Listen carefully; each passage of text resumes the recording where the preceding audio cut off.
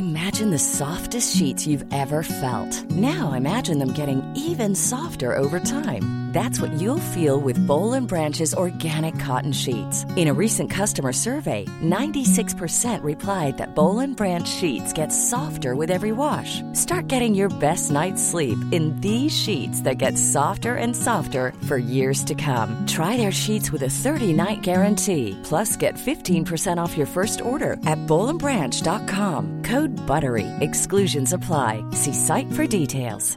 When you're ready to pop the question, the last thing you want to do is second-guess the ring. At BlueNile.com, you can design a one-of-a-kind ring with the ease and convenience of shopping online. Choose your diamond and setting. When you find the one, you'll get it delivered right to your door. Go to BlueNile.com and use promo code LISTEN to get $50 off your purchase of $500 or more. That's code LISTEN at BlueNile.com for $50 off your purchase. BlueNile.com, code LISTEN. Since 2013, Bombas has donated over 100 million socks, underwear, and T-shirts to those facing homelessness. If we counted those on air, this ad would last over 1,157 days. But if we counted the time it takes to make a donation possible, it would take just a few clicks. Because every time you make a purchase, Bombas donates an item to someone who needs it. Go to bombas.com/ACAST and use code ACAST for 20% off your first purchase. That's bombas.com/ACAST, code ACAST. Speaker Johnson says, you know what, next time, guys, we'll get Mayorkas the next time. We also have a reminder that we really don't know much about our history, as scrolls from ancient Pompeii are finally readable for the first time in over 2,000 years. And here's a shocker. UBI experiments end badly. The Washington, D.C. edition. Also, Federalist Papers number 5 goes under the microscope. I'm Andrew Coppins, and this is Critical Thinking.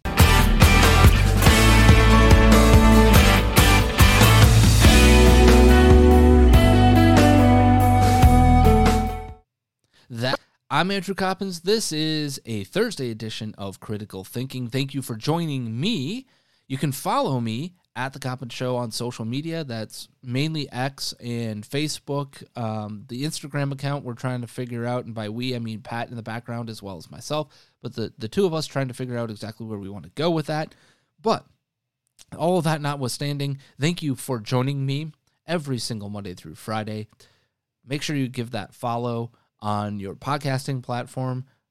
Rate, review, subscribe on that podcasting platform of your choice. And by the way, if for whatever reason I'm not available on the podcasting platform of your choice, then let me know. I will gladly get it added, and we'll take care of that little quirk for you. As always, you can watch this show. It is on the Rumble channel, rumble.com/critical thinking, rumble.com/critical thinking. And more importantly, you can also watch it on X at The Coppins Show. So with that being said, we have a ton to get into today on the program. And I think up first, we've got to talk about Speaker Mike Johnson. Yes, Speaker Johnson, wanting us to know that, you know what, hey guys, I know that this thing failed, but we're totally going to get him the next time. Just listen to the video here. Impeachment. I mean, what happened yesterday with the vote on Secretary Mayorkas? Why bring that to the floor if you didn't have the votes? And will you hold another vote to impeach him? Yeah, on impeachment, last night was a setback, but democracy is messy. We live in a time of divided government. We have a razor-thin margin here, and every vote counts. Sometimes when you're counting votes and people show up when they're not expected to be in the building, it changes the equation. But listen, we have a duty and a responsibility to take care of this issue. We have to hold the Secretary of the Department of Homeland Security accountable. Mayorkas needs to be held accountable. The Biden administration needs to be held accountable, and we will pass those articles of impeachment. We'll do it on the next round. They're going to do it the next time. Now, procedurally, he might be right, because what ended up happening here is that they were trying to count votes procedurally to figure out whether this was going to pass or not, and the reality of the slim majority is that you've got to be very careful about every move you make, every vote you take, okay? That's the reality in front of them with only a 4-vote majority here. So you've only got 2 to 3 votes to play with. So you really do have to whip up your base and your caucus, if you will. In this case, it went down 216 to 214. But why? Well, Speaker Johnson might have a clue because Al Green, the Democratic representative out of Texas, wasn't supposed to be there. As they counted the votes, they thought they could lose 3. Or 2, excuse me. They could lose 2 and be okay. Except for Al Green showed up, and then it would have been a 215 to 215 tie. So you had one of these individuals figure out, hey, hold up, wait a minute. Procedurally, a tie means we can't bring this back up. So let's go ahead and see what we can do. And because the voting margin's even slimmer now because Steve Scalise is not available to be voted or to vote because he's dealing with cancer and cancer treatment away from Washington, D.C., which is exactly what he should be doing. Now, all of that notwithstanding, the point of this is to say they get it procedurally correct in that if Al Green is going to be able to vote again, we need to make sure that we do have the votes. But the question that does need to be asked here is this the right strategery, to use George W. Bush's terminology? Is it the right strategy? Is it the right move? Is it legally right? Is it anything right? And I think there's an interesting argument to be made that this is a really terrible strategy in so much as if we do it, we have now given the power to the other side to do this and I've mentioned this, that impeachment is a purely political maneuver. Thus, you have to think through your political strategy. And this is also the argument that was made about killing the filibuster in the Senate, right? If you do it, we get to do it too. You're not always going to be in power. And the argument that the right was making when President Trump was being impeached over and over and over, set aside all the legal arguments and the fact that they did it with a faked dossier and this, that, and everything else. Set all of that aside. Look at it from a purely political strategy point of view. What was the argument? We shouldn't be doing this because it perpetuates perpetual impeachments, right? That's one of the arguments being made. We shouldn't be doing this because simply impeaching for policy that you don't like is a bridge too far. Or simply impeaching because you don't like the character of the individual, a bridge too far, right? Well, Mike Gallagher, the representative from the congressional district that I lived in when I was born, raised, and lived for 30 plus years of my life in Green Bay, made a really good argument. And his argument was the following. Secretary Mayorkas has faithfully implemented President Biden's... Wait, what? He's hang on. Secretary Mayorkas has faithfully implemented President Biden's open border policies and helped create the dangerous crisis at the southern border. But the proponents of impeachment failed to make the argument as to how his stunning incompetence meets the impeachment threshold Republicans outlined while defending former President Trump. In 2019 and 2021, then Speaker Nancy Pelosi and congressional Democrats used impeachment as a weapon against Mr. Trump, though they couldn't produce evidence he had committed an actual crime. It was a rushed, hyper-partisan process that lowered the bar for what constitutes an impeachable offense. Republicans rightly railed against this effort and the dangers of a single-party impeachment. Impeachment for unpopular decisions, impeachment for non-criminal acts, and impeachment for not complying with congressional subpoenas. Republicans rejected the Pelosi precedent then and should reject it today, creating a new, lower standard for impeachment, one without any clear limiting principle, won't secure the border or hold Mr. Biden accountable, and will set a dangerous new precedent that will be weaponized against future Republican administrations. It will only further pry open the Pandora's box of perpetual impeachment. I just talked to you about perpetual impeachment. Now, I happen to believe that this is the right strategy. This is the right political maneuver to not impeach Alejandro Mayorkas. But Andrew, accountability now. Let me ask you a very simple question. Does impeaching Alejandro Mayorkas change anything? No. Why? Why won't it change anything? It won't change anything because Alejandro Mayorkas is a puppet, a tool, and a tool, but a tool in the toolbox of the President of the United States of America. His task is to execute on the policies, the wants, the needs of the President of the United States of America, who is Joseph Marionette Biden. Impeaching Mayorkas doesn't change the policy.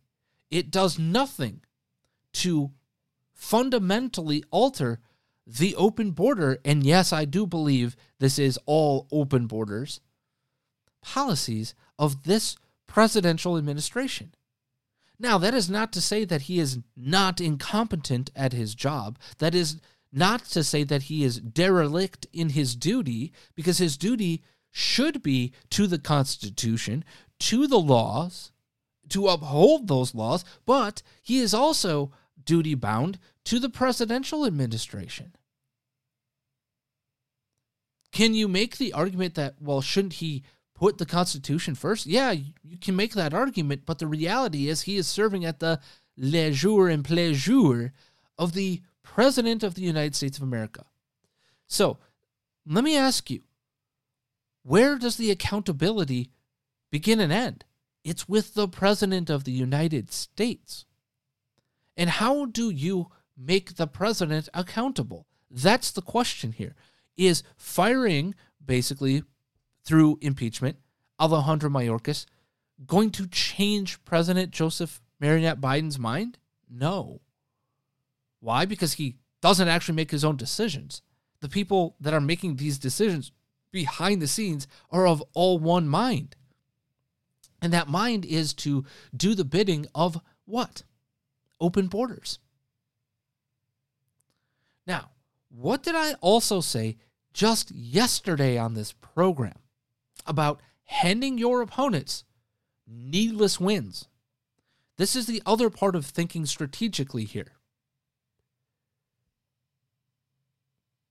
This is an issue that all Americans are finally paying real attention to and are finally feeling, whether you are a Democrat, a Republican, an independent, whatever you are. This is almost one of the most unifying issues in all of America today. People to the tune of almost 80% don't want what is going on to continue to go on. So, what did I just say again yesterday about handing your opponents needless wins on a huge issue in an election year? Well, I said you don't hand them wins unless it solves the issue to your satisfaction. Then it's a win for you as well as the other side. If you've solved the problem, that's one thing. Because that's also a win politically, right? You can point to, hey, we solved the issue, or we went and got our priorities, thus the American people's priorities, put through in action. Does that ring a bell to you? So let me ask you this question again. What is the win in impeaching Mayorkas? What is the strategy win? There isn't one. Because if you impeach Mayorkas, he goes away. Guess what Joe Biden and his merry band of incompetent boobs get to say? Hey, you impeached him. I put somebody new in place. We need to give that person time to execute. And, well, the Republicans aren't interested in solutions. They're interested in the blame game.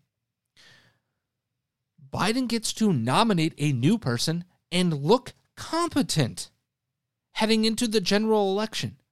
He can just simply say, okay, cool, now I'm going to switch strategies all of the sudden. You've handed him cover once again, just like the idiocy that was trying to negotiate some sort of immigration deal in the Senate earlier this week. Joe Biden doesn't get to be held to account for the nearly 8 million that will be in place by the time the general election rolls around in November. He doesn't get to be held to account for that. Since, also he threw literally every single maneuver, executive order on immigration that Donald Trump put in place. He threw them all out. Day one. He doesn't get to be held to account for that anymore because he's got the cover of, hey, yo, I did something. I replaced Mayorkas. I did something. He gets to play that political game, and whom is going to run cover for him?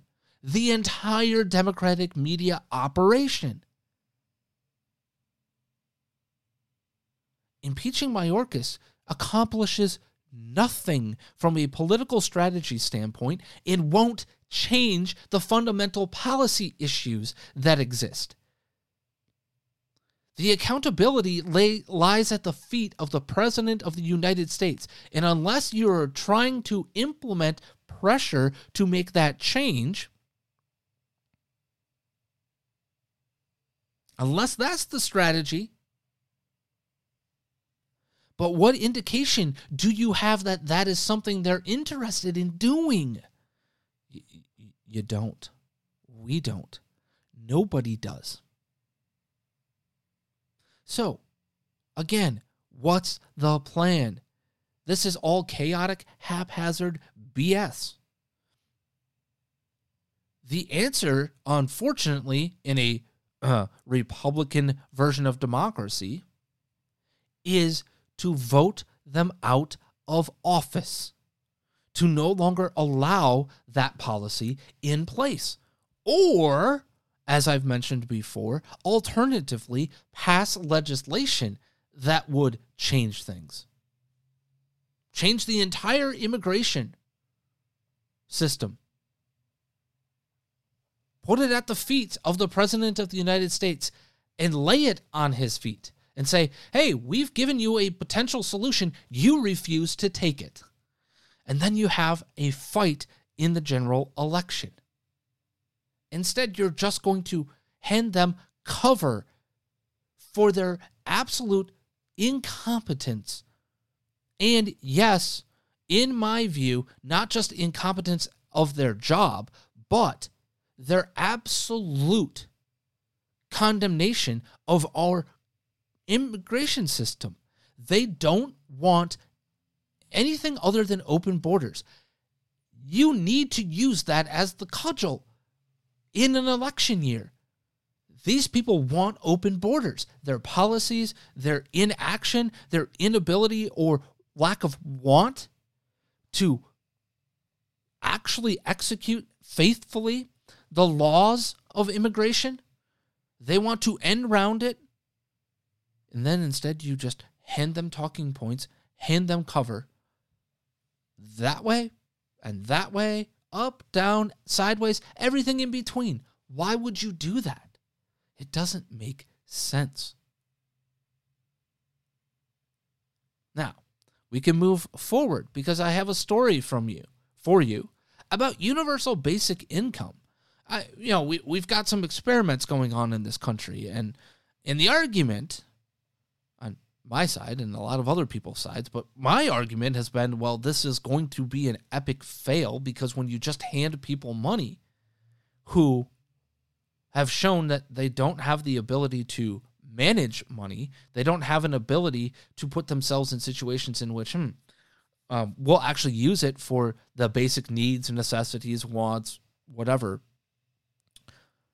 And even when you do put those strings like WIC and SNAP and whatever in your area, even when you do put those restrictions in place, they find ways to end around it all too. So, what if I told you that from Not the Bee, Washington, D.C. gave these low-income mothers $10,800, and you'll never guess how they spent the money. First of all, what you need to know is 75% of them took the lump sum. But, as Cardinal Pritchard points out in the article, in 2022, the D.C. government announced a pilot program that offered 132 new and expecting low-income mothers $10,800 over the course of a year. No strings attached, intended to assess how unconditional cash payments, aka universal basic income, that's really what this is, could improve their families' outcomes and economic mobility. All 132 mothers had to choose whether they wanted 12 monthly payments of $900 or the entire amount immediately in a lump sum, a unique feature of DC's pilot. Now, that is true. That was the unique part of this. But again, I just told you, 75% of these people took the lump sum. Now, how about this? One expecting low-income mother, some of it I just left alone. The other side is I wanted to blow it. I wanted to have fun. My kids got to experience something I would never have been able to do if I didn't have that money. The 5-day, $6,000 trip to Miami was a dramatic upgrade from the Ocean City and Virginia Beach visits that Miller's family was used to. Joined by the children's father, a boat tour exposed them to multi-million-dollar homes and luxury yachts. Her kids went to a dinosaur museum and saw animals in Florida's swamps they had never seen before. Miller still talks about trying Benihana, a Japanese steak and sushi restaurant, for the first time. Now, great, you got to experience something you possibly couldn't have experienced before. But this is literally what we told you people would be doing. They wouldn't be spending it on the things that would get them out of their station in life, right? That would move them up the economic ladder. They would just blow it. Now, can you make an argument that if you were to attach financial literacy components to this or meeting certain goals for this money to be continued to be doled out and eliminate the lump sum? Maybe I can make an argument that might help some people. But also just making sure that they get those tools. Maybe having classes at the community college that are free for people to learn some financial literacy or tools or ways in which they can become more economically mobile, whether you've got a ton of money or not. Here's a second individual who was a little more forthcoming. Salimia Quigley was able to catch up on credit card bills and rent payments she had fallen behind on, then paid her $1,100 rent in advance for a couple of months. But Quigley chastised herself for not using the funds to boost her savings account and wondered if the monthly option would have forced her to have more discretion. To get picked for the program, out of all those people, it's a blessing, Quigley said. But I did splurge. I ain't gonna lie. I went shopping, clothes, stuff I didn't need. It was like, well, I paid my rent, so I can go ahead and do this. So, in one breath, this is a good thing because what did we see? Her use the money to actually make herself more economically mobile in this case, right? She got rid of credit card debt. She paid that down. That's a good thing. That is making you more economically free. And then paid the back rent, paid all of those things. But then going forward, she just fell back into the same old patterns because it turns out you actually have to build quality habits. And by the way, I'm not perfect when it comes to economic mobility and great financial, whatever. This isn't easy for anybody. But just simply handing people money and expecting them to do good with it, to do the things they need to do.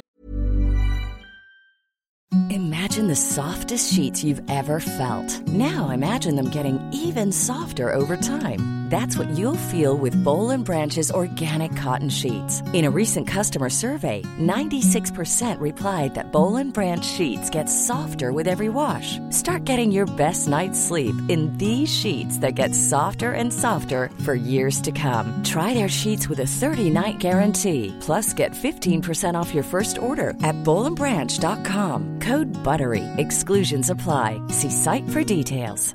Hey, it's Ryan Reynolds, and I'm here with Keith, co-star of my upcoming film, If, only in theaters May 17th. Do you want to tell people the big news?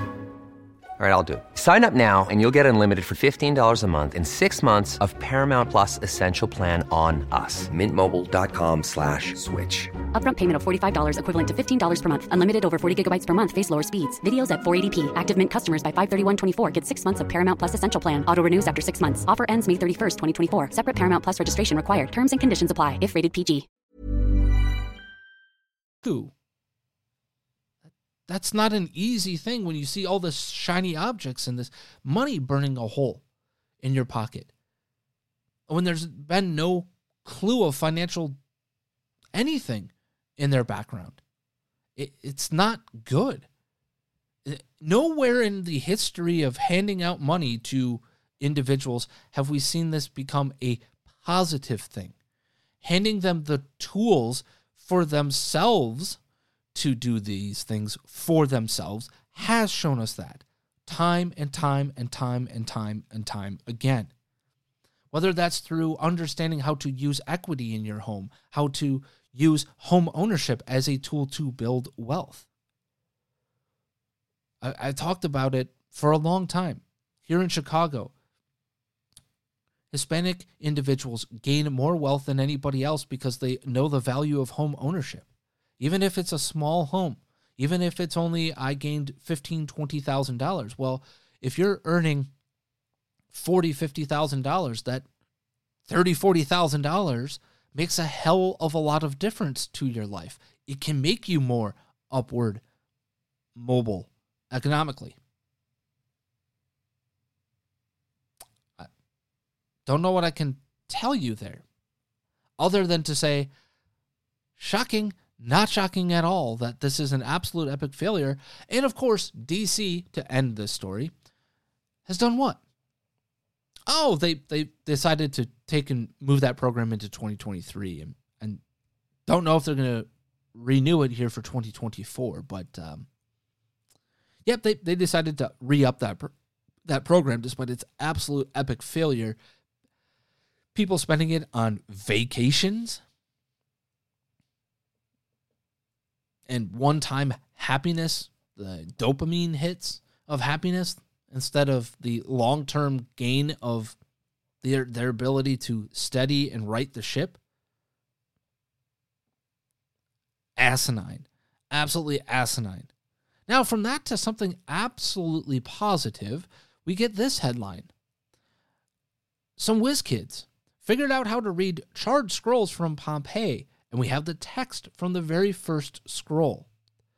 So, 10 months ago, there was a project launched called the Vesuvius Challenge.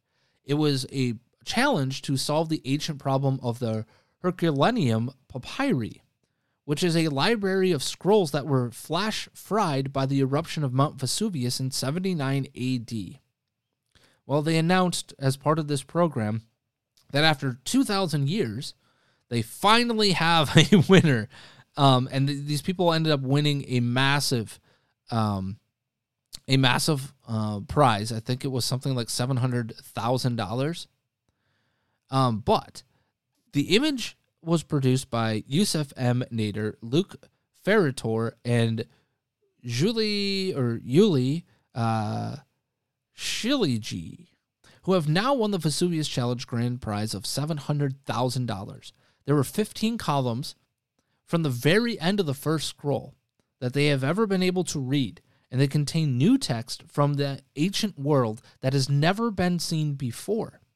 The author, they believe to be Epicurean philosopher Philodemus, writes about music, food, how to enjoy life's pleasures, and then takes aim at perhaps the Stoics of the time, saying they have nothing to say about pleasure, either in general or in particular.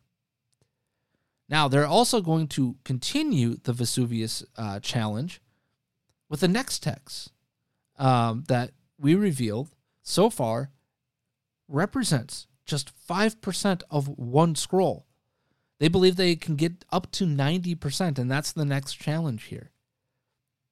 But I find it absolutely fascinating, really good news, fun news, because it turns out, as I like to say, we have no idea what real history is. We have no idea because we largely don't know most history. Most history wasn't written, or was written but lost, or was written but written by winners, and we don't know what the losing side had to say, right? We don't know the fullness of the story. Somebody might have written 100 years after that happened, and whatever, right? The point of the matter is that what we are watching is the revealing of real history in the moment. Philosophers, what did they have to say about the times in which they were currently living at that point? 79. That's right, 79 AD. So literally right after the time, or around the time, right, of what? Right after Jesus Christ's passing. What might these papyri say?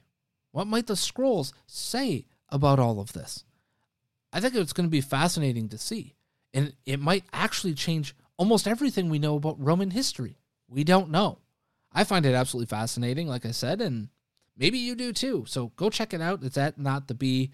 There's also I'll link to it in the description of the program here so you can see all of it for yourself. But really, really cool what they were able to do here and finally getting this through.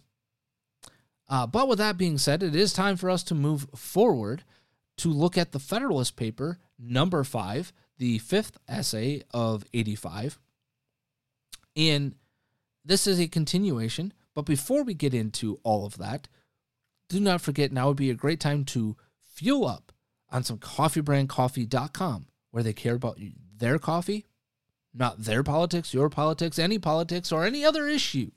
Simply producing high-quality coffee at a good price, fresh roasted, small batched for you.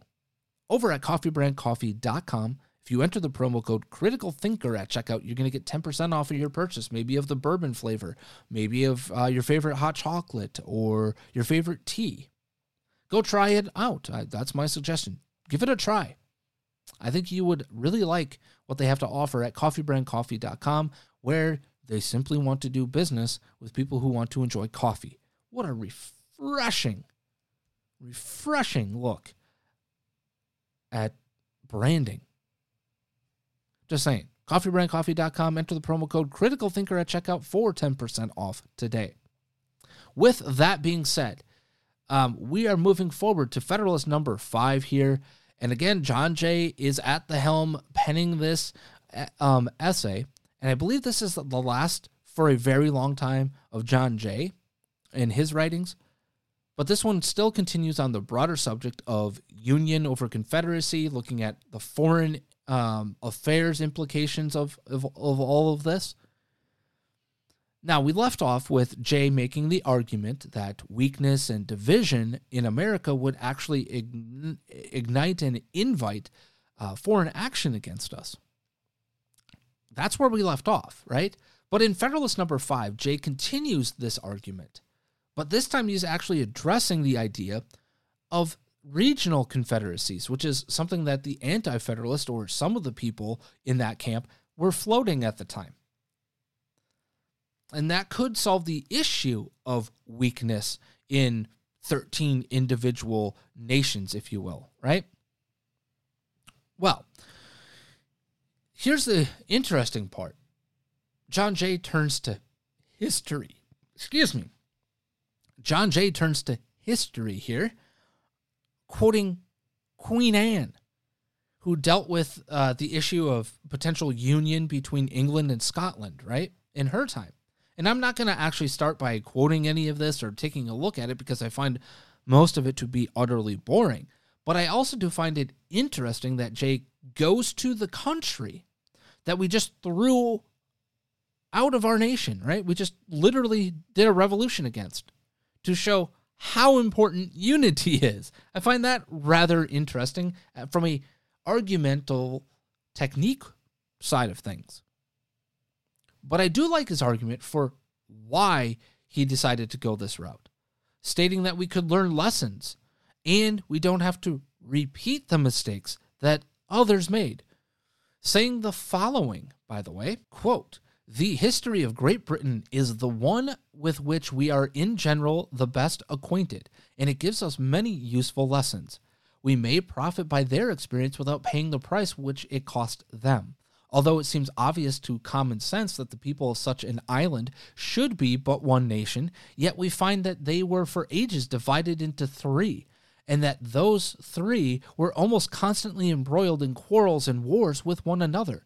Notwithstanding their true interest with respect to the continental nations was really the same. Yet, by the arts and policy and practices of those nations, their mutual jealousies were perpetually kept inflamed, and for a long series of years, they were far from inconvenient and troublesome than they were useful and assisting to each other." I find that fascinating, right? Jay asking a vital question, right? Jay telling us really that, hey, they had common interests, yet they continued to fight. And of course, he's talking about England, Wales, and Scotland, right? And that's really the history of England all the way up until Great Britain becomes Great Britain, is that there's tons of infighting, quarreling, wars fought, and, this part of England fighting that part of England, and yada, yada, yada. This part of Wales incurring into England, and this part of Scotland versus England, and blah, blah, blah, blah, blah, blah, blah. But notwithstanding all of that, what is he saying to us? Guys, they were right there on an island nation. We're a continent, not an island.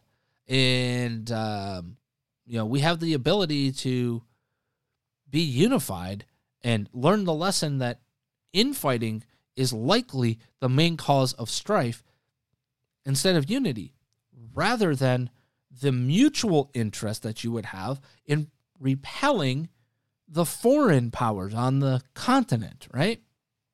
Find that interesting. Now, Jay asks the vital question: if division would bring the same results here or not? And he says it this way: should the people of America divide themselves into 3 or 4 nations, would not the same thing happen?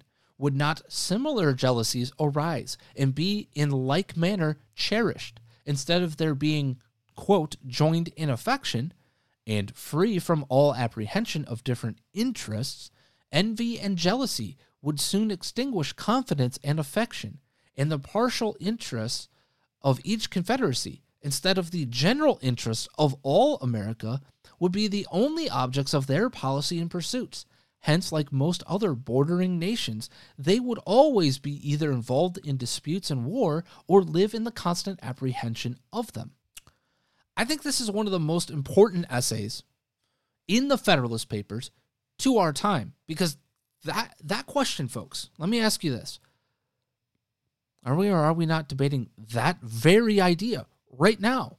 Are there not people saying that we need to divide red state to blue state, or that we need to, the Northeast is all Democrat, the upper Midwest is largely Democrat, they have culture and values and economies that are virtually the same, so shouldn't we maybe try to divvy things up that way and go our separate ways? Because it's irreconcilable, right? Now, the one thing that Jay does fail to address in Federalist number 5 is that these confederacies are ideas because, just like I said, the areas like New England, New York, Pennsylvania, the Mid-Atlantic states, the southern states, they have already shown to have divergent interests from each other, right? Whether that be in religion, culture, commerce, etc. New England, far different from the Mid-Atlantic states. New York, Pennsylvania, different from Carolinas and Georgia, right? Are we not having the exact same argument right now? Are not the same questions about the values, the political leanings, the needs, the wants being very divergent all over this country? Are we not here some 240-ish years later having the same argument? I find it fascinating that we've failed to grapple with this and settle it once and for all, and that we're still remaining in this perpetual state of should we or shouldn't we? Now, it's largely a reminder that we didn't have to necessarily deal with this consequential question, because it's down to our former belief for the longest time in a unified political story, and that's exactly what we thought we were solving, or they thought they were solving, in this anti-federalist versus the federalist argument over the Constitution. That in a unified nation, we had a political story or formula to tell that was unified. Now, that unification no longer exists today, just like it kind of didn't exist prior to the Constitution. So here we are dealing with the exact same question, because just like then, the political formula, the political story is no longer unified. Thus, this point, the federalist, anti-federalist point in our timeline, is the point in which our political story became a unified political story, through thinking through the exact same questions that we are having today.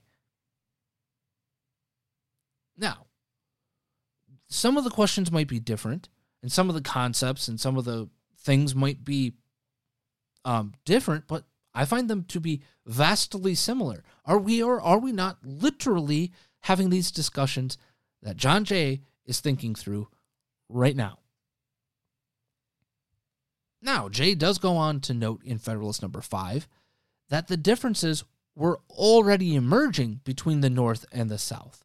And he asks very important questions as to what would happen to a union divided in that scenario, saying the following: the North is generally the region of strength, and many local circumstances render it probable that the most northern of the proposed confederacies would, at a period not very distant, be unquestionably more formidable than any of the others. No sooner would this become evident than the northern hive would excite the same ideas and sensations in the more southern parts of America, which it formerly did in the southern parts of Europe.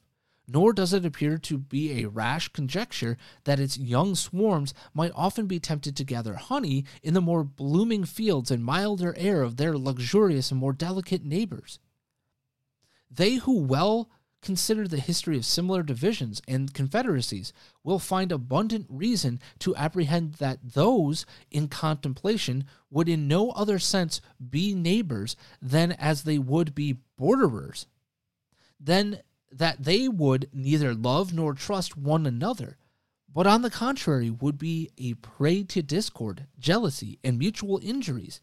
In short, that they would place us exactly in the situations in which some nations doubtless wish to see us, vis-a-vis, formidable only to each other. Basically, Jay saying a nation divided is good for everybody else. So maybe we should stay unified as a nation for our own good. Now, as Federalist number 5 comes closer to the end, Jay also deals with the claims of the anti-federalists that these so-called maybe 3-4 confederacies could still form alliances of protection, war-making, as they need to, thinking them to be absolute fools, pointing out historical facts, once again saying, in almost the end here of Federalist number 5, quote, "When did the independent states into which Britain and Spain were formerly divided combine in such alliance or unite their forces against a foreign enemy? The proposed confederacies will be distinct nations, Each of them would have its commerce with foreigners to regulate by distinct treaties, and as their productions and commodities are different and proper for different markets, so would those treaties be essentially different. Different commercial concerns must create different interests, and of course different degrees of political attachment to and connection with different foreign nations. Hence, it might and probably would happen that the foreign nation with whom the Southern Confederacy might be at war would be the one whom the Northern Confederacy would be the most desirous of preserving peace and friendship. An alliance so contrary to their immediate interest would not therefore be easy to form, nor, if formed, would it be observed and fulfilled with perfect good faith. Basically, he's making the argument that now you've got divergent commercial interests, you've got divergent political interests, and what of the divergent political interests would happen here? Is the North more affectionate towards the South, or its treaties? Simple geography versus treaties. And what if those treaties become hostile to the South? How do you handle that? I think it's a very valid argument that Jay is making here. But then he asks the important question: who's more likely to act on their opposing interests? Nations far away or confederacies right next to each other? That's right. That's exactly what he brings to the table at the end here, saying, nay, is it far more probable that in America, as in Europe, neighboring nations acting under the impulse of opposite interests and unfriendly passions would frequently be found taking different sides? Considering our distance from Europe, it would be more natural for these confederacies to apprehend danger from one another than from distant nations, and therefore that each of them should be more desirous to guard against the others by the aid of foreign alliances than to guard against foreign dangers by alliances between themselves. And here, let us not forget how much more easy it is to receive foreign fleets into our ports and foreign armies into our country than it is to persuade or compel them to depart. How many conquests did the Romans and others make in the characters of allies? And what innovations did they, under the same character, introduce into the governments of those whom they pretended to protect? I'm going to leave you with this question to ponder. Does Jay's argument against confederacy and for a strong, unified government to take on foreign jealousy sway your thoughts on the talks of disunion and confederacies, blue states versus red states, or geography, or mutually esteemed culture, if you will? Does it sway your thoughts one way or the other? For me, I believe it does. I believe it showcases that we have to be careful of which we don't know. Otherwise known as maybe the devil you know is better than the devil you don't. I think it's a very compelling argument, and it gives us pause to think through our time. And that's why this one I find to be, I think, at least the most important that we've read so far, but also the one most relatable to our day and time. And with that, folks, I hope you have a great rest of your day. As always, please be smart, be safe, be kind. Make sure you eat all of your meals today. And as always, Matthew 5:47. Hi, I'm Daniel, founder of Pretty Litter. Cats and cat owners deserve better than any old-fashioned litter. That's why I teamed up with scientists and veterinarians to create Pretty Litter. Its innovative crystal formula has superior odor control and weighs up to 80% less than clay litter. Pretty Litter even monitors health by changing colors to help detect early signs of potential illness. It's the world's smartest kitty litter. Go to prettylitter.com and use code ACAST for 20% off your first order and a free cat toy. Terms and conditions apply. See site for details. Planning for your next trip? Elevate your travel style with Quince. Quince has all the jet-setting essentials you'll want for your next getaway, like European linen, premium luggage options, buttery soft Italian leather bags, and so much more. And is all priced at 50 to 80% less than similar brands. Plus, Quince only works with factories that use safe and ethical manufacturing practices. Pack your bags with high-quality essentials you'll be wearing for vacations to come with Quince. Go to quince.com/pack for free shipping and 365-day returns. Even when we're on a budget, we still deserve nice things. Quince is a place to scoop up stunning high-end goods for 50 to 80% less than similar brands. They have buttery soft cashmere sweaters starting at $50, luxurious Italian leather bags, and so much more. Plus, Quince only works with factories that use safe, ethical, and responsible manufacturing. Get the high-end goods you'll love without the high price tag with Quince. Go to quince.com/style for free shipping and 365-day returns.